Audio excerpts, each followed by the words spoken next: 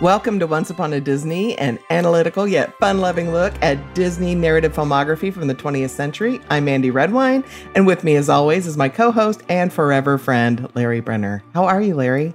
Oh, that's so sweet, Andy. We'll always be friends, Andy. We will always be friends. Forever and ever until someone turns you into a rabid hunting dog, I guess. Oh, so you think I don't know. I mean, that's interesting. It can happen. You think I'm going to be the rabid hunting dog? Friendship is now over. That was the point.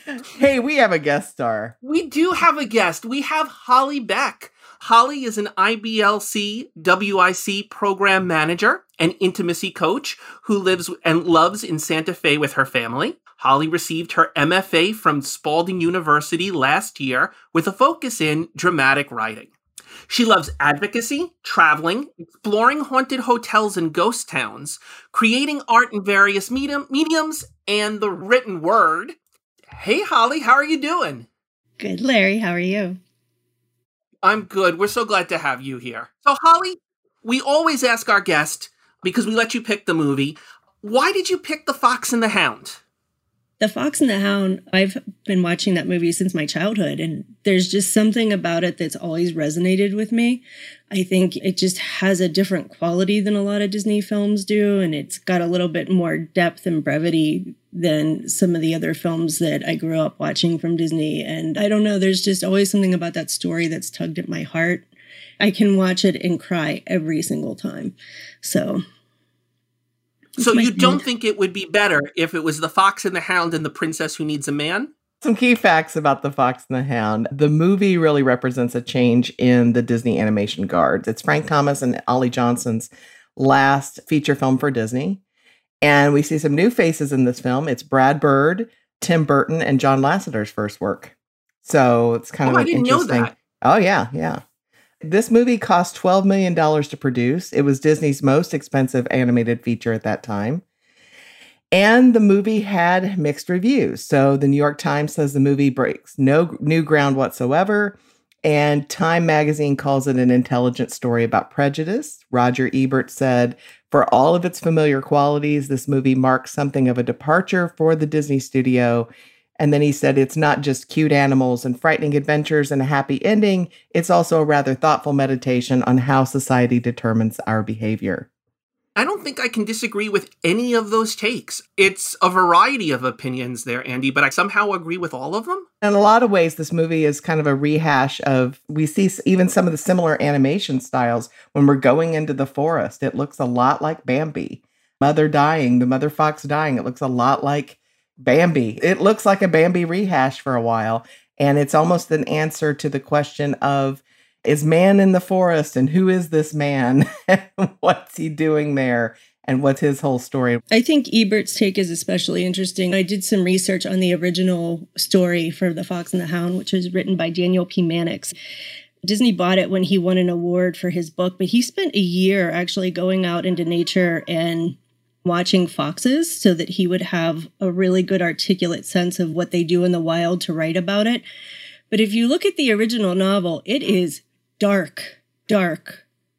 Disney lightened it up a whole lot because it's really this struggle between this fox and this family. The friendship was kind of written into it, and it's just this hunter and his hound pursuing this fox endlessly with a lot of carnage. And it's really wild to read I want to read it now. It's such a darker story. And so I think he really hit the nail on the head about how it really was a departure, because I think the original story itself was really just so different than maybe what Disney had used previously. Wow. Yeah. So whenever we start talking about these movies, Holly, and for the audience who's new, I always bring out the concept of the Manish Tanah. Manish Tanah starts the holiday of Passover. Now, it doesn't start the holiday of Passover, but it starts the 4 questions of Passover, where we ask, why is this night different from all other nights? And when I talk about that in a movie, what I'm asking is, why does the movie start where it starts? And sometimes the answer is there's an inciting incident, and that's why the movie starts where it starts. Sometimes the answer is very obvious, and sometimes it's a little obscure. I don't know that it's hard to find why we start where we start in this movie, but it's worth exploring. Andy, Holly, why does it open where we open? Well, I think it has to, because it's about this budding relationship between two animals that haven't been taught and conditioned by society to hate each other. So you have to start when they're young. And so you have this opening scene where Todd loses his mother, which is Disney's trademark, is to kill off women. And then you have this process where Todd is the fish out of water, but finds comfort and love in this friendship with Copper. And you have to begin at that state, because it wouldn't work if they were older and already had some ingrained beliefs about each other at that point. And I want to separate this into two separate things, Holly, because you're talking about the start of the movie into what I think we're going to identify as the inciting incident. When we're talking about the point of attack, you're 100% right, Holly. It is Todd loses his mother. We need to see that because the story is going to be about this fox and hound becoming friends, and we need to get the fox to a place where he can become friends with the hound. So starting earlier would probably just make us miss Todd's mom even more. Starting later, we'd be asking the question, why is there a fox growing up on a farm? So we start at exactly the right point. Right. We also start where Copper also has some trauma. So Todd has some trauma in that he's orphaned, but Copper has some trauma in that he's being weaned and moved to a completely new environment. So both of them are really living these parallel lives where they're both been orphaned and they're moving to a new place. In Todd's case, he's being looked out for by Big Mama and then the widow Tweed. But in Copper's case, I'm not sure he's being looked out for. I completely disagree with you. Oh my gosh, Andy, let's fight. Okay, put him up. Copper has so much dog privilege over Todd. Todd is being raised in isolation from his fox culture. He doesn't get to know where he comes from or what his identity is. I'm not saying anything bad about Widow Tweed. Widow Tweed is doing the best she can with the tools that she has. Yes. But Copper is immediately placed in a situation where, say what you will about Amos Slade, I know we all love him, where his first act is like, here's your big brother who will teach you how to be a dog. You're going to know exactly what it is to be a dog, even though I myself am not a dog. So I don't disagree with you about Todd, okay? I think it's right. I think Todd doesn't know what it means to be a fox, and I agree with that. But Amos is not loving. Amos is somebody who's shaping Copper into being what he wants Copper to be and not what Copper should be or wants to be. We're going to fight about Amos later. Okay, wait, we will. But he ties Copper to a barrel, which is not, okay, so we used to live on a farm. I had dogs. I would have never tied my dog. There were so many times we would pass other farms and we'd see dogs tied up or whatever. And my daughter would be like, we've got to go rescue those dogs. I'm like, honey, we can't go on their property, right? But our dogs ran the perimeter of our farm, right?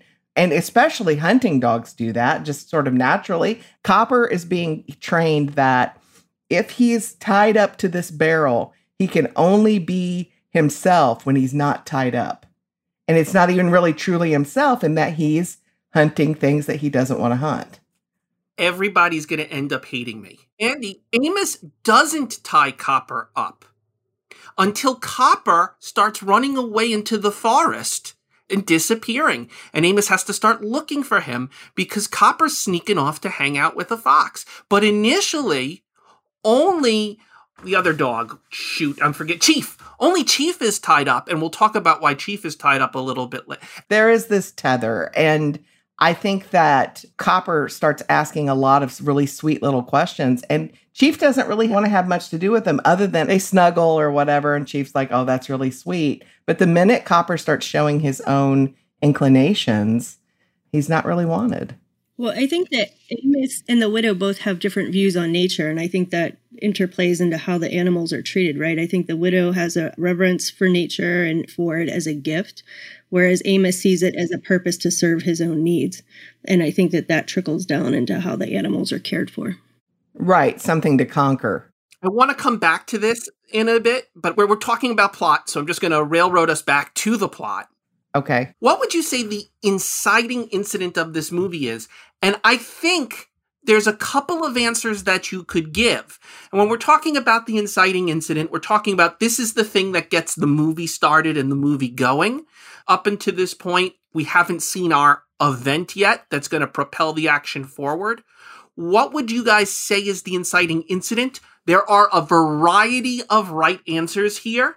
There is no wrong answer unless you start talking about some other movie. Where would you say the movie begins? I think for me, the movie begins when Todd makes the choice to go into Chief's barrel and be in there while he's dreaming, which creates this whole antagonism that starts them on a journey where Copper starts to realize that him and Todd are supposed to be natural enemies. I think to that point, that's not an issue, right? They've been able to keep their friendship separate and do other things, but Todd gets curious and it kind of sparks something that they can't go back from at that point. I would argue we could say the inciting incident of this movie is Todd and Copper, two creatures that are supposed to be natural enemies, become the best of friends, which will lead Todd to going into the house with Chief, because Todd doesn't realize that Chief is not Copper, right? It's all the same line. At what point we hit on the line with it, I would say arguably that the friendship, which I think we're both pointing to, is the inciting incident that propels the movie. Yeah, absolutely. And really everything else up to that, with Mother Fox being killed and all of that, and how each of them get to where they are in each of their home environments, is just really good exposition, I think. But if a student on a test wrote, Mother Fox getting killed is the inciting Absolutely. incident, Sure. I would give them full points for that.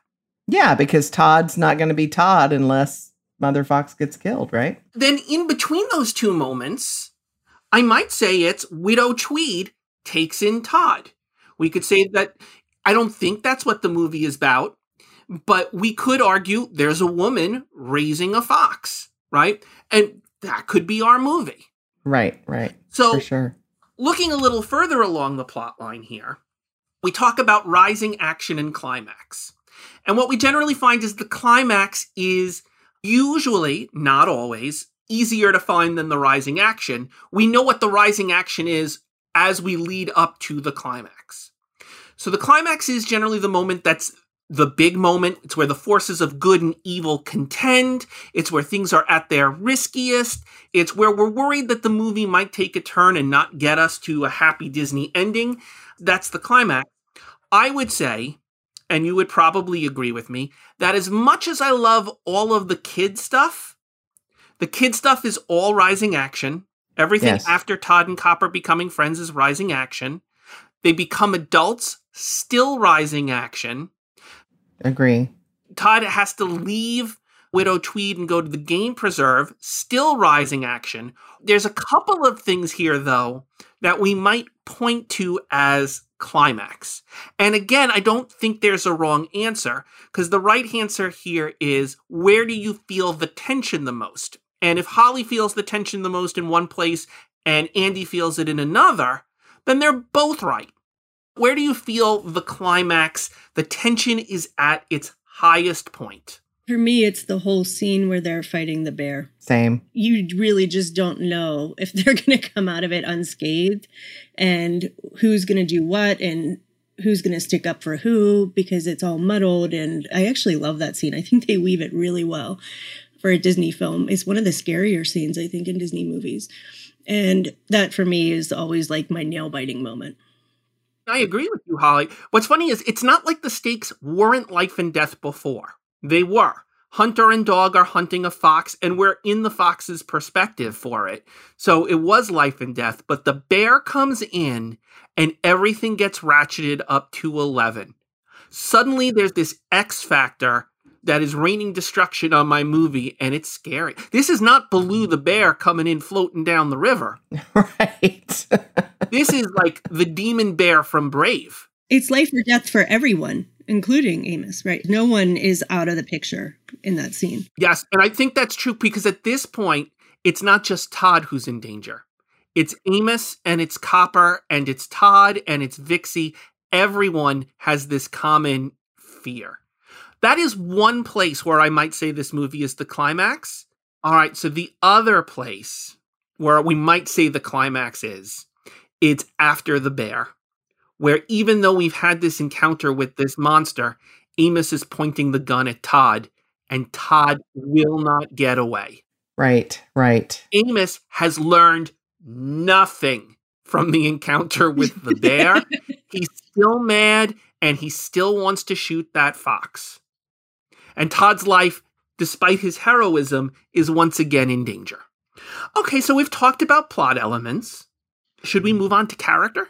Let's move on to characters. We've got Todd, and I've grouped these as the young and older Todd as being the same character because I think Todd's trauma is really evident in a lot of ways. When he's younger, he has a little more of a bravado when going into Chief's barrel, and he's got a lot more foxiness about him, right? But as he gets older, when people laugh at him, he's really upset. He doesn't like to be laughed at. He's nervous. He's in a new environment, especially when he gets into Game Preserve. He seems to have lost that bravado. And I wonder if Copper's friendship gives him the courage to be more himself. Possibly. One of the things that I'll say with Todd is this is the first Fox character that we've seen in a movie who is the innocent. Right. All previous and all future Foxes are going to be wily and cunning and worldly in a way in which Todd is not. He's naive. He doesn't know what a dog is. He's been robbed of his instincts or whatever his mother would have taught him, to the point where, of course, Widow Tweed doing the best she can, but she's taught him not to be afraid of humans. Right. I can't get away from that in the movie, is that Todd is a wild animal and he shouldn't be with her. She nurtures him and she loves him and he loves her, and they're doing the best that they can. But there is some harm being done to Todd by having him domesticated in this way. Right, right. Is that fair, or am I a monster? I think it's fair. Yeah. They paused. They hesitated, audience. I'm a monster. You're not a monster, Larry. I think she's put in a rock and a hard place, because if she doesn't take him in, he probably dies. Right. He won't survive on his own. That is for sure. Right. If he goes down the road to Amos's house, and of course the birds know which door to knock on, right? Where's their best odds? You have your best odds with this woman. Widow strikes me as somebody who scatters bird seed, right? We don't see that in the movie, but she's the kind Birds are all hanging out by her house. But the birds are all hanging out by her house. They know what's up, right? They know that she's going to take care of them. I think the big trait about Todd, though, is he's the idealist.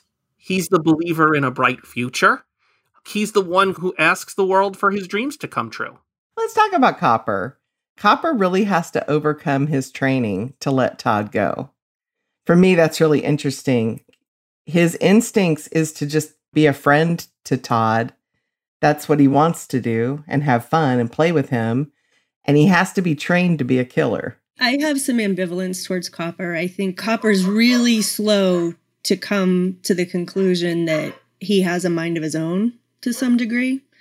He has this really interesting loyalty to Chief and Amos that I don't know is really deserved on his part, considering the fact that he's just thrown into this life with them. And like Andy had said, there's not a lot of affection and there's not a lot of goodwill that's generated to really generate that loyalty from them. So his character is interesting to me. I personally feel that's one of the downfalls of the film for me, is I just wish I would see him fighting himself more, because I don't feel that we get to see that journey. So I'm going to agree with Holly on this. I'm also ambivalent about Copper, partly because I think Copper comes in expecting to be loved by everyone.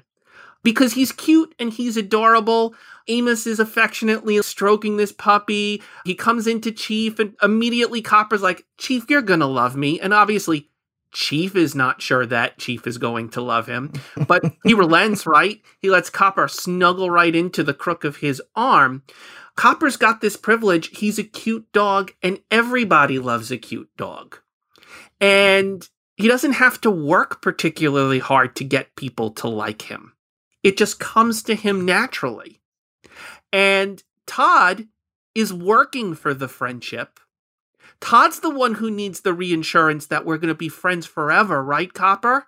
And Copper, interesting. Right? Yeah. Copper, sure, Copper can make that promise, but Copper doesn't intend to, maybe he intends to keep it in the moment, but he doesn't keep that promise close to his heart the way that Todd does. right? Copper is able to go off on that hunting trip, and he's killed other foxes and not thought about Todd.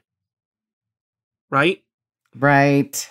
Right. And it doesn't even look like when Copper comes back that he's been struggling with what am I going to say when I see Todd again?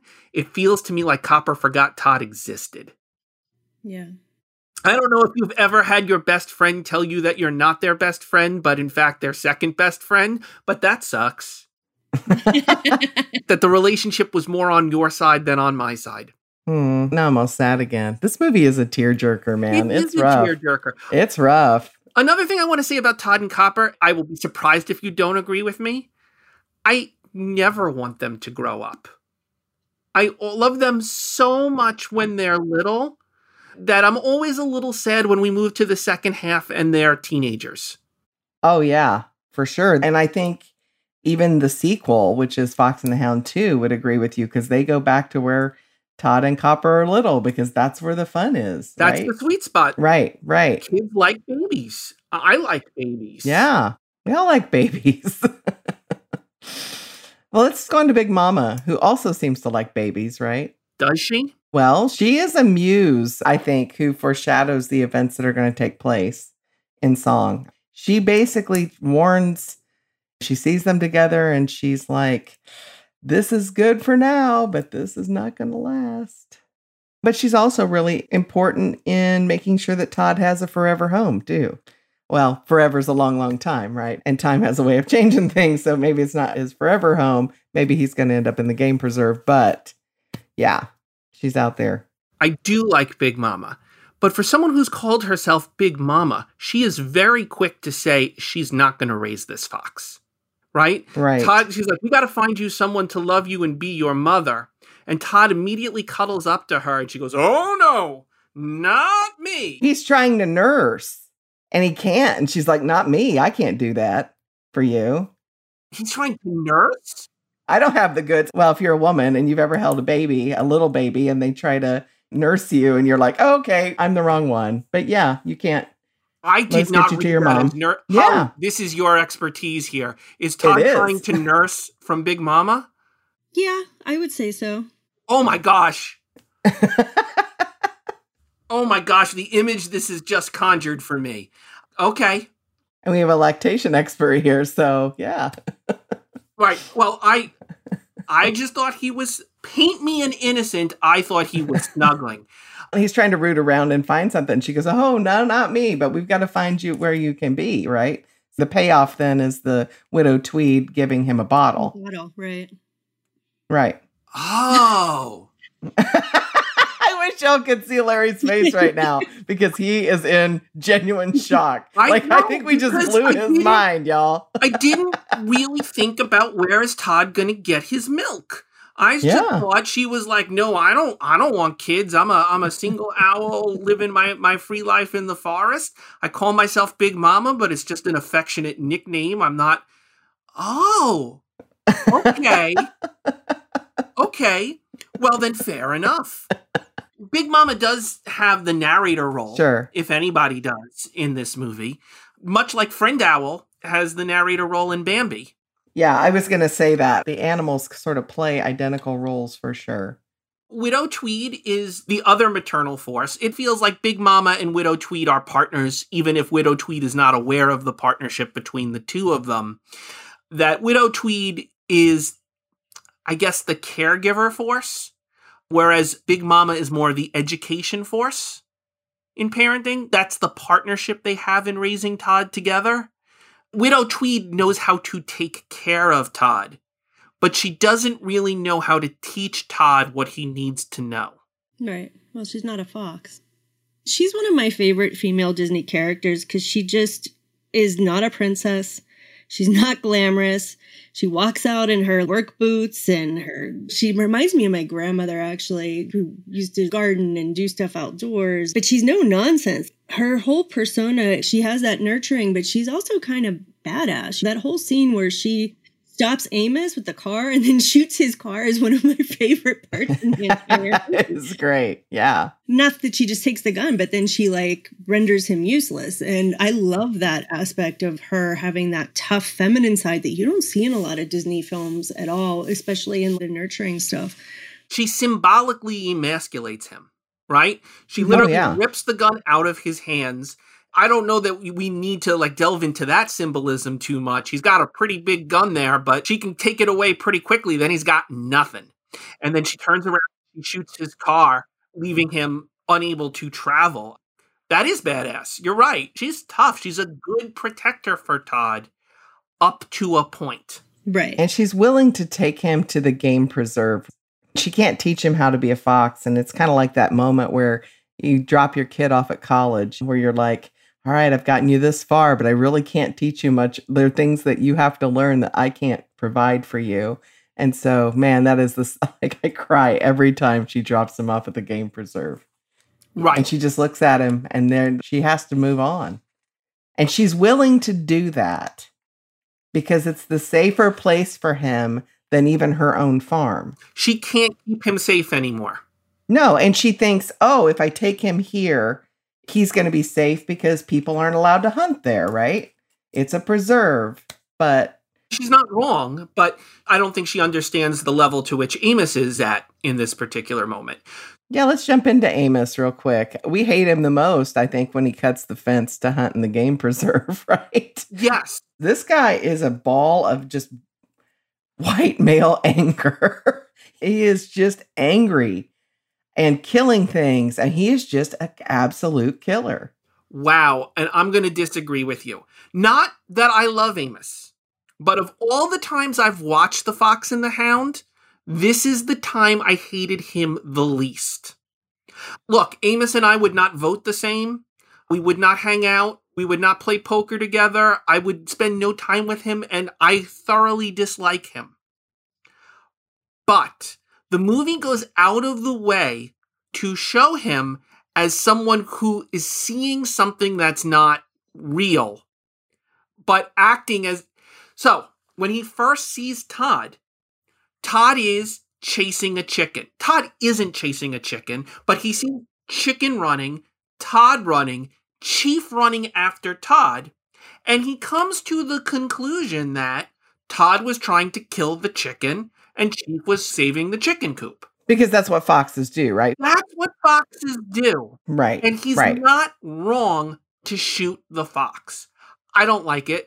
I'm also not a farmer, and I don't have to deal with the realities of farmers. I kind of get what was happening in Charlotte's Web to the other pigs. Life on a farm is life on a farm. Hopefully there's only one sad day on the farm, right? Every time you let that fox go, that fox comes back for your chickens again. That's right. That's right. So while I dislike him, he is affectionate to his dogs, and I think legitimately loves Chief and legitimately loves Copper, to the point where he is no longer motivated by the desire to hunt.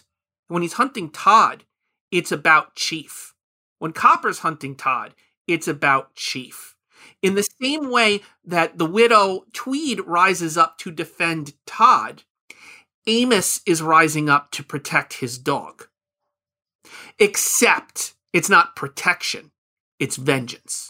It is vengeance, to the point where you would cut a fence, like I said, to hunt in the game preserve, that you would go in there and do that and violate the sanctity of animals. I think that is what makes me the most angry at this character. At first, it's like, temper, woman, you ain't seen my temper, right? It's kind of, haha, he's just kind of jokey, whatever. But like, he's chasing the widow Tweed down with a gun and he's shooting at her car. This guy is an absolute killer. I mean, he's got a screw loose for sure. When we take a look at what's happened to Copper over the course of the movie, how he goes out hunting and he comes back another person, you don't think someone made Amos the way that he is? The thing that Amos does wrong, his moment of transgression, his moment of villainy, is when he sees the game preserve. He knows he's not supposed to be there. He says this is against the rules, and he cuts the fence and he goes in with those bear traps. Yeah. Up until then, He's a farmer and a hunter who's making an honest living, but he's protecting his chickens, but he's even right to be angry about his dog getting hurt chasing the fox. He is wrong from the second that he crosses that fence. That's when he becomes a villain. He's not a villain from the get-go. He's someone we have to live with in the world. There are Amoses out there. Oh, sure. Amos really does train Copper. You said something earlier about who trained Amos to be Amos. Amos is training Copper to kill for sport because he's not killing for meat. He's not killing for survival. He's killing for the sport of it, for pelts, to get money. For me, that's like, okay, there are other ways to kill. I don't know. Amos seems kind of lazy to me in that he doesn't really work until it's fox season. And then he just loads up pelts and then lives off that for the rest of the year. And for me, that's kind of like, it's just gross. It's gross all the way around. It's gross that there's a market for that. And it's gross that he trains Copper to like, oh, I smelled something. What is that? Oh, this is interesting. And then he trains this dog to be a killer. And dogs kill. I mean, I've had dogs. Dogs kill things. I get it. But dogs also, for whatever reason, sometimes don't kill things. And they're intrigued by something. And they'll look at it. But Amos trains Copper to go after everything. And we're going to cut this fence and we're going to go in after him. And Chief never asks for that kind of vengeance.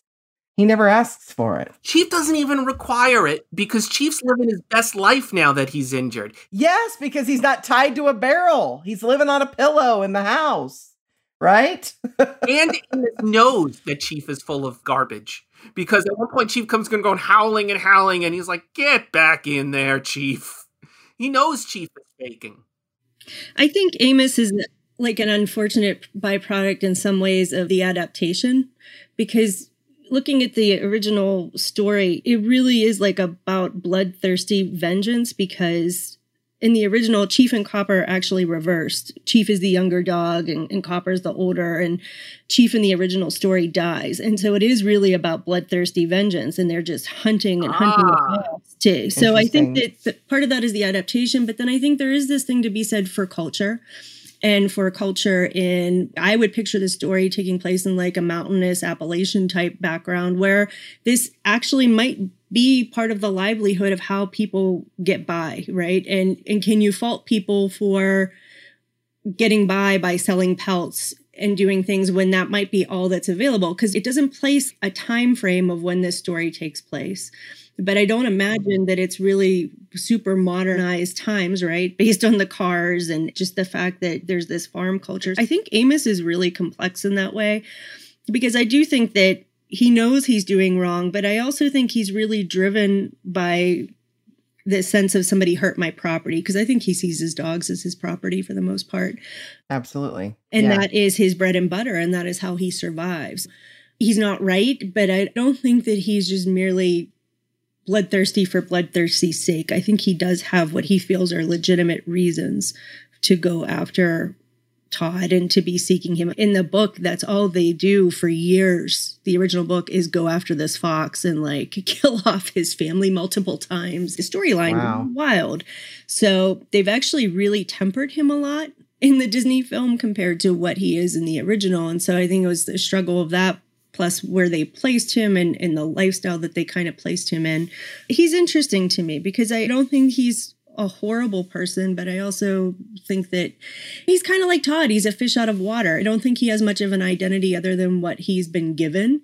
And I'm not sure that Amos really completely knows who he is, versus the widow seems to have a much grander sense of self and self-efficacy. So I don't know. This is a really interesting point. Because if Chief got killed by the train, it changes how we see Amos's desire for revenge and Copper's desire for revenge.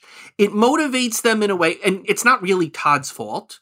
If you want to hunt something, hunt down that train, guys, go for it. If you're going to give hatred towards something, now I hate trains. But if Chief died there, and Copper and Amos are actually in mourning, and that the hatred they have towards Todd is actually an externalization of the grief that they're dealing with, that makes them much more interesting to me than they are in the movie. I think at one point, Chief, I think in the story, like he was supposed to die. Like you said, Holly, that he was going to die anyway. And I think actually, as they started making the film, they had Chief die. And they're like, wait, we've never killed a character in a Disney movie like this before. Let's not start now. Yeah, they've killed wicked people, but Chief isn't really wicked. And it's like, do we really want to go into that territory? And besides, it's funnier when he's got a bum leg or whatever. And then we see at the end of the movie, of course, Widow Tweed's patching up Amos's leg the way he patched up Chief's leg. So, okay, maybe I'll retract that he's a sociopath, but he's definitely a violent guy. Okay. For sure. I'll go with you. I think we should talk about Chief just a little bit Sure. here. Oh, sure. I don't hate Chief the way that I did when I was a kid. I hated him as a kid when I watched it. Really? Chief sees himself being replaced by Copper, and he's not thrilled about that, but it actually doesn't stop him from loving Copper. Right. He hazes Copper in sort of a big brother way, but he also teaches Copper. I think Copper brings out the best in Chief. Interesting. You disagree? Disagree with me! No, I'm not just saying. I'm thinking. Podcasts aren't great for thinking, by the way, because you're like, okay, well, then I'll bring up another point about Chief while you think about this. Go ahead. Originally, at the start of the movie, I had a revelation about Chief, which I hadn't realized, which is why Copper is necessary, why Amos is bringing in Copper, and why Chief is tied to the barrel. And what it is Chief's sense of smell has disappeared. Remember, Copper can smell Todd, and Chief doesn't smell nothing? Right. Chief is an older dog. He's getting older, and he can't sense the animals anymore. He's lost his sense of smell. He may even be tied up to the barrel now because he will wander off and not be able to find his way back. I think there is the possibility here. In one sense, Chief is seeing the handwriting on the wall when Copper comes in. And again, when Copper gets to sit in the front and Chief has to go in the back, right? Right. None of us get to live forever. And this is a reminder of Chief for that. But in it, he enters into a new phase of his life as a mentor, brother, parent figure. And in a way, having Copper gives Chief meaning again, in a way in which Chief no longer had meaning.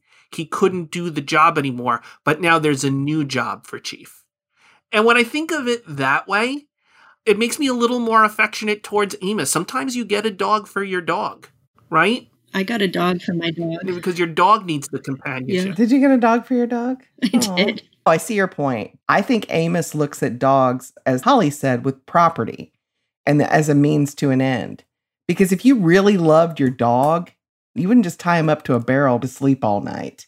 You'd let him in the house. And Amos doesn't seem to be the kind of guy that doesn't really care so much about dog cleanliness in his house. The presence of the dogs there actually probably does keep the foxes away, but Todd doesn't have the instincts. Todd is the one fox probably who would still go in because he doesn't know to be afraid of dogs. Yeah, that's true. I'm sorry, because I know we won't want to hate this. You want to fight, and I can't really fight. All right. This. Well, then let me come down hard on Vixie.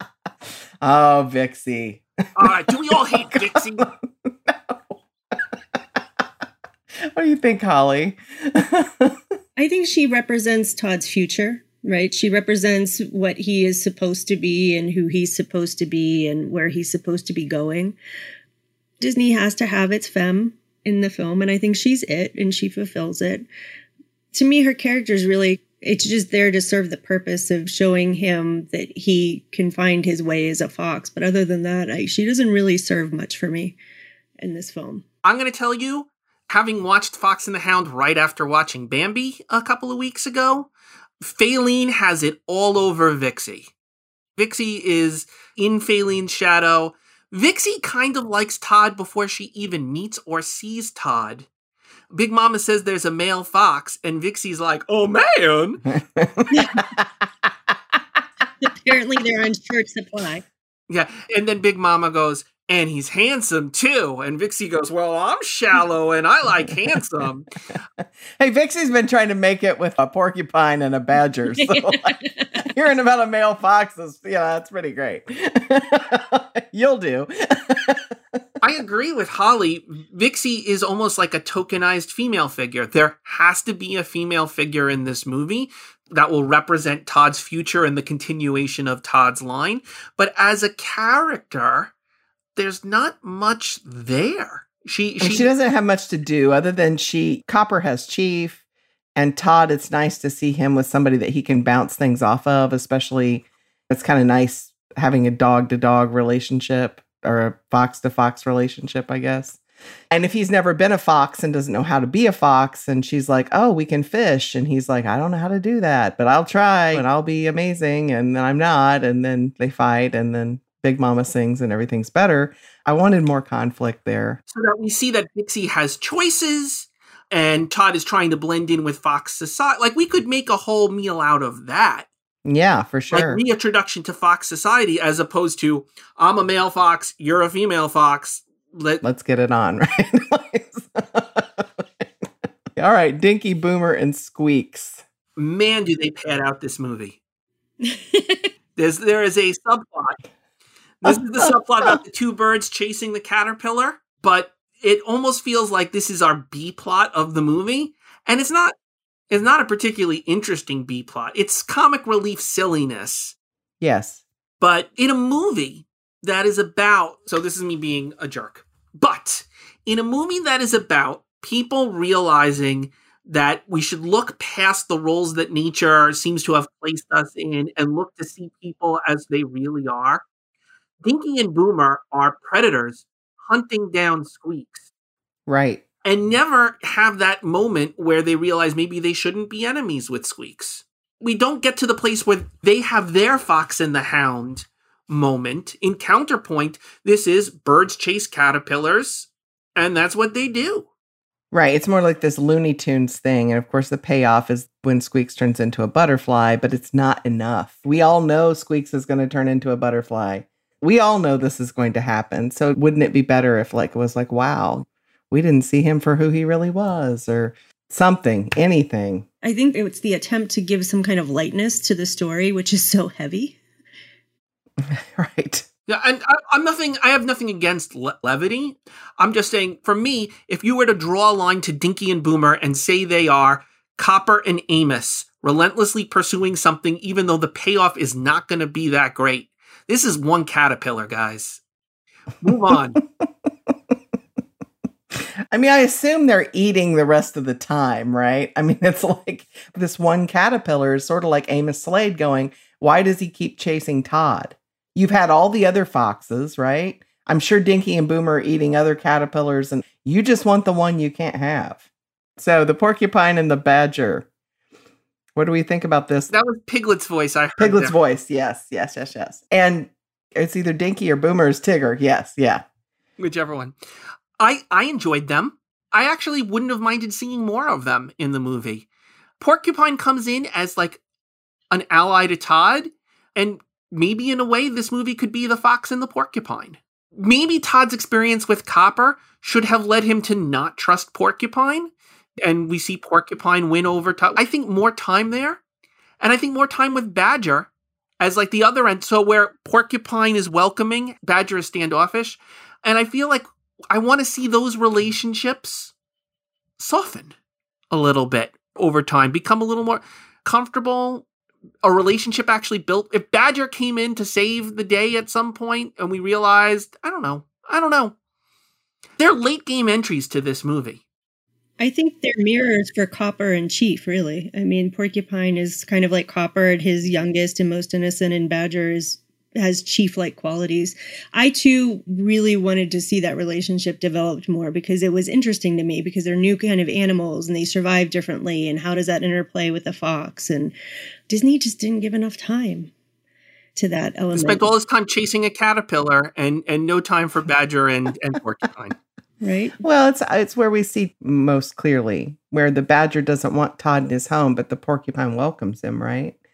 And so we kind of see if this whole story is one big allegory, which we're going to talk about that when we get to themes, I think this is a note that some people accept you, even in a game preserve where everything should be safe. Some people accept you and some people don't. Yeah. Right. So you want to talk about the songs? Let's talk about the songs. What do we all think? I think they're useless. You think they're useless?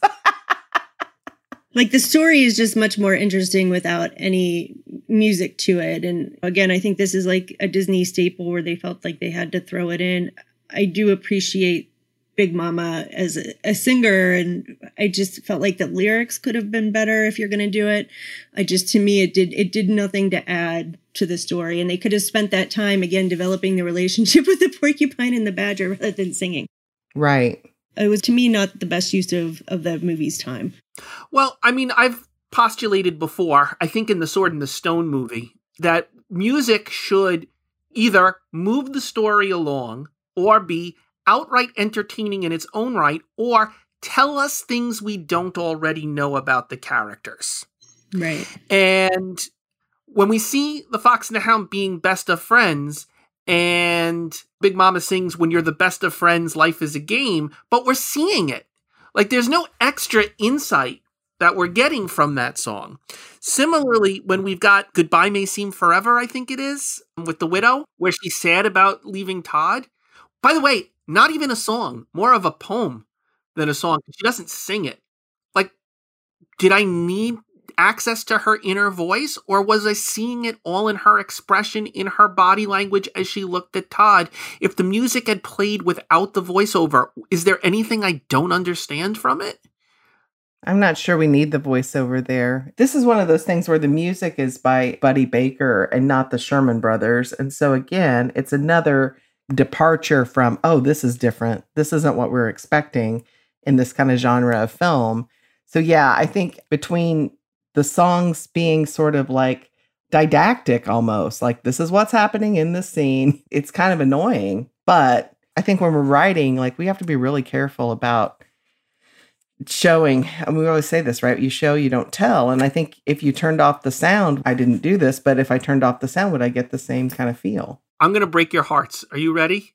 Yeah, go ahead. So if you take "Goodbye May Seem Forever," and instead you move away from being in the car with Todd, and we see the widow Tweed when she's younger, and she's mourning her husband or a child, and then we flash back to what's happening here with Todd, and we see more of, we actually realize that Todd, I'm making myself cry a little bit. But then we would see, like, oh, it would reveal something about her. The past loss that she had still allowed her to love, and it still lets her give this up. Like it's not just this moment with the fox. It's her whole life. She's the widow Tweed. She's lost people before. She doesn't even have a first name, right? So like we put the picture of Todd that's on her bureau in the mirror, right? I mean, wouldn't it be interesting if we pull back and we see several other pictures of people that she's with that are no longer around her? Yeah. I think that's a quick moment, and I think that gets the job done. You don't have to change the song at all, or the poem at all. Nope. And suddenly it gives us a whole nother layer of context with her and meaning there, and my heart would just break. It's breaking right now, imagining what it would be. Wow, that just occurred to me. Of the bunch, the only thing that actually has a revelation in it is probably Lack of Education, which again doesn't exactly feel like a song, feels more like spoken word. Right. Because Lack of Education, she is teaching Todd something that Todd doesn't know. So we're seeing this idea that the Fox and the Hound won't always be friends. You mean Copper's going to be my enemy? Yeah. That is like the worst. Oh, terrible. Terrible. And she tells him the truth about it. I mean, she breaks down and tells him this is how it's going to be. She tells him a truth about it. It's not the truth. Yeah. Because agreed. in actuality, by the end of this movie, in a way, Todd and Copper will always be friends. They just had a falling out. But that kind of leads us towards theme. Should we talk protagonist problems? Yeah, let's talk about protagonist problems. Anybody have thoughts about who the clear protagonist is? Or is there a clear protagonist? Is there a problem? It's Todd. What do we think? It has to be Todd. Okay, has to be Todd. Holly? I think Todd's the protagonist. I don't think he's the character with the biggest change, but that's the issue. He doesn't have the biggest character arc. I think the biggest character arc, honestly, is Amos. I don't even think it's Copper. I think it's Amos because he's the one who has to go through so much to get to a place where he is no longer creating the same kind of cycle that he was previously with hunting, right? Right. Do we buy Amos's big change? Do we? Because I'm not sure I buy it. I mean, he seems to give it up pretty easily. I guess it's because he's wounded or whatever, but... I buy Copper's change. Copper's change. Copper, I think, of the two, Todd and Copper has the bigger arc than Todd does. But when Copper is looking at Amos, I still thought Amos was going to pull the gun, and I don't know what caused him to stop there. There's a lot of internal life to that moment that we're just not privy to. Right. And I don't know. I don't know if I can say why he doesn't do it. He was ready to do it a moment before, but his dog looks at him and he stops. Is it shame that stops him from doing it? Is it self-realization? Is it just his dog doesn't want him to and he loves his dog? So I don't know. We don't get an answer on that. It's like stopping the cycle of violence. I agree. Like there's no defined moment for that, but it's like that connection that you make where you really see something for what it is and that it deserves life and it deserves humanity. And you recognize that within yourself and it translates into, I just can't do this anymore. It's a very powerful moment, that moment. I want to throw out to you. I'm not a hunter. I've never hunted. I couldn't do it. I don't have it in me. But if Amos was just killing Todd because that's how he makes his living, killing the pelt, getting the pelts, I wouldn't like it, but I'd understand why he's doing it. What I really want for Amos is for him to realize it's not just the killing of the fox that's wrong. It's the reason he wants to do it. It's the hatred. It's the vengeance. I think Amos will hunt again. I don't think he's hanging up his guns. Once his leg is healed, he'll go out and he'll do that again. But he can't do it out of malice, right? I mean, you can, right? No, you can, but it's whatever you do that you do out of hatred, you are killing a part of yourself. There's a real harm that you're doing to yourself. And that is what I want from Amos. I want Amos to realize like he's becoming a monster when he's pursuing hatred. So in that vein, do we want that from Todd? Because it seems like his allegiance to Amos... Oh, you mean Copper. Copper. Do we want it for Copper? I do want it for Copper. Do I know that Copper's not hunting other foxes? I mean, is Copper going to keep hunting? I think he is. Well, if Copper comes home with it, I mean, does Copper's allegiance to Amos allow him to really overcome his friendship with Todd? That is the sticking point for me in this movie. And you said it earlier, Copper acts like he's never seen Todd. He's forgotten all about him. Do we want to see a hunting scene where he has some pause about killing a fox? And Amos says, no, go ahead and do it, and makes him a better killer?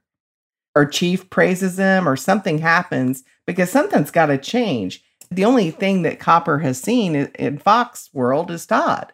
And now all of a sudden he's got a wagon full of pelts. Something happened. Todd sacrifices more for Copper than Copper sacrifices for Todd. Oh, yeah, for sure. You know what Copper doesn't do? Copper comes in, but he doesn't put himself between Todd and the gun.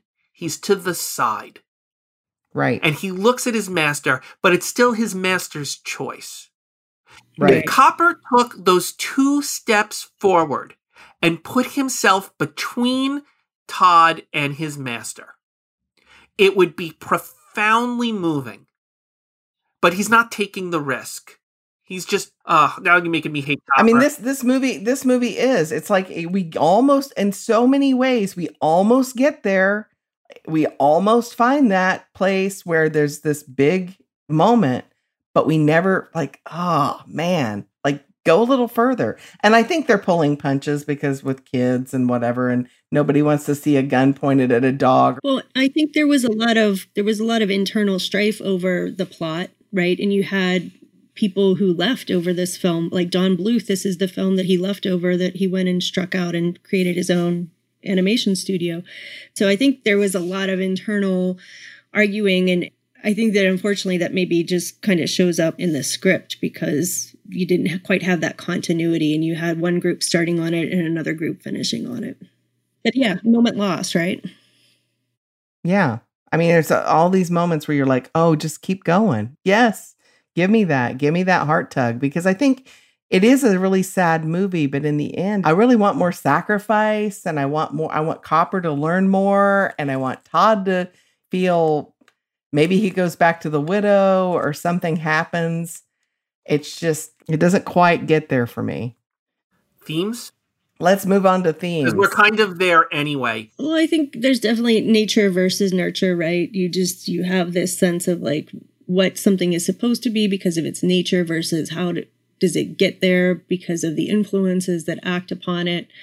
I see like a modern day relevance with just so much of how people are treated in the world in terms of difference, and how much of that comes from what we are taught, who we should be and how we should treat people. And for myself, having dual identity children, you just see it when they're growing up. You see that there's this sense of absence of knowing that they aren't hated yet. And then there's a point where they recognize it. And it's, as a parent, so heartbreaking to have your kid have that moment where they recognize that they aren't loved in the world the way that their family loves them. And I think I see some of that, and maybe I'm putting too much into it, but that evokes that for me. Todd's journey evokes that for me. I don't think you're seeing too much into it. Yeah. And that's why I have such a fondness for Todd, especially just like his journey is so difficult. And you just want him to have more out of that, like Andy was saying, because I feel like he deserves it. He deserves to have that. Right, right. And I wonder, Holly, because I have kids with dual identities too, I wonder if part of my want for this is for it to go even farther than it does. Exactly. And I know for the time it's big, but the theme that my kids see in this is that prejudice is taught and then it can be unlearned. Exactly. It's a choice, right? It's always a choice. It's maybe a forced choice at first when you're young, but you can unlearn things and you can do better. When you know better, you can do better. Exactly. For me, the big theme of this movie is how closely tied love and hate are. We use the word hate and we use it in a very loose thing, but for me, hatred, my little mini lecture on love and hate, I'll do it in 30 seconds.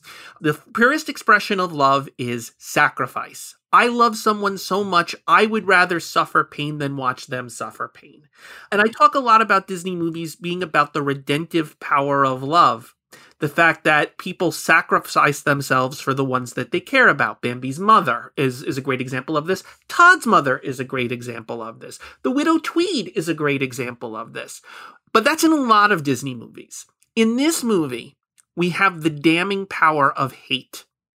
And the damning power of hate is, I will hurt myself as long as it hurts you more. Right? At this point, Amos is stepping into bear traps. He doesn't care. He's literally hurting himself. Copper is hurting himself. Copper, the reason that Copper hates Todd is it wasn't just this fox. It was this fox that he loved at one point who he feels has betrayed him. Love turning to hate. They're so closely tied. The hatred here is a more real hatred than the evil queen's hatred of Snow White. It's about expectations not being met. It's about hurting yourself through your hatred. I think there's something here about hate. Well, when you feed the hate, you become your own monster, right? That's exactly it. That's right. That's it. Hate might sustain you and keep you going, but it will never satisfy you. It'll never be enough. There's no end to hate. Right. Okay, pitch time. All right. So there's an intermediate movie that's made in 2006 and it goes direct to DVD. And I talked about it earlier, which is Fox and the Hound 2. And it features young Todd and young Copper, and they go to a county fair. And just for kicks, I took a look at it because when I watched this movie this time, I'm like, I really want to spend more time with young Todd and young Copper. So if you really want to do that, this is your film. And it's super sweet. I've also seen this movie. I also feel the same way about young Todd and young Copper, but I'm going to tell you, I disagree with Andy about if you watch this movie and wonder to yourself, should Copper run away from home to join a singing dog show? If that was the dramatic question you were wondering as you watched this movie, Fox and the Hound 2 is for you. For me, not so much. I mean, I think it's wonderfully goofy. There's Reba McEntire's in it. Patrick Swayze's in it. I mean, come on. I'm just saying that the movie doesn't answer any questions for me. But what would we do with The Fox and the Hound? Prequel, sequel, remake, series. What would we do? I know for myself, there are two things that I could see that I would love. This is actually one of the few films, because I'm not into remakes very often, but after seeing the new Cruella that just came out, which kind of gives depth to that story, I would actually like to see a remake done in that vein, because I think that that would perhaps give the depth that you and I are seeking, Andy. But I also would love to see like them navigate the world when they have children of their own. How does that interplay? Does Amos really give up the hunting, or is that a continuation? And does that come into this whole other cycle? And do we see that finally get broken? But you could also do that in a remake, right? Because if you didn't have the songs and you had more time to develop some of these stories, and now we can make movies that are 2 hours long and people will sit and watch them, I think you could do that. So I would actually be really excited to see Disney take it on, but in a different vein, and maybe not necessarily full animation. I don't know, because there's just so many options. Yeah, I agree with you. I wrote that I thought it would be fun to see like a new litter of foxes and hounds, but this time the pups kind of help their fathers overcome their prejudices. I think that could be interesting. Like they would make different choices and be kind of sweet about it, and maybe buck the whole hunting system. All right. I'm similar there, but I'm going to be a little different. Are you ready? Okay. Yes. So we are in the nature preserve. It's some years later. Amos Slade is gone. Copper is gone. But a puppy got left behind. One of Copper's puppies got left behind. And he ends up in the nature preserve all alone. And Todd takes in Copper and raises Copper alongside his fox cubs. But much like Widow Tweed eventually realizes he needs to bring Copper Jr. back to civilization, back to man. But this is a dog who's raised with his fox family. And in it, Todd is reliving his past friendship with Copper. It's all done by Todd to honor Copper. All right. Excellent. Holly, it's been a treat having you here. Thank you so much for joining us on this wild ride today. Larry, what do we got for next week? Next week, we have The Many Adventures of Winnie the Pooh. Oh. Yeah, this is a good one to watch with your little ones. It makes a big difference in your enjoyment level. Watch it with your little ones. Fun fact, this is Ron Becker, my husband, we are of age. This is his favorite movie. So I'm looking forward to watching the Piglet is his absolute favorite. So, yeah, I know, right? So I'm looking forward to that. All right, fans, you can find us at our Facebook page, Once Upon a Disney Podcast, and on Twitter at Andy Redwine and at Larry Brenner 6. And should you have a pressing question for us to answer, you can always drop an email into our mailbag at onceuponadisneypodcast@gmail.com. So until next time, friends, see you real soon. See you real soon.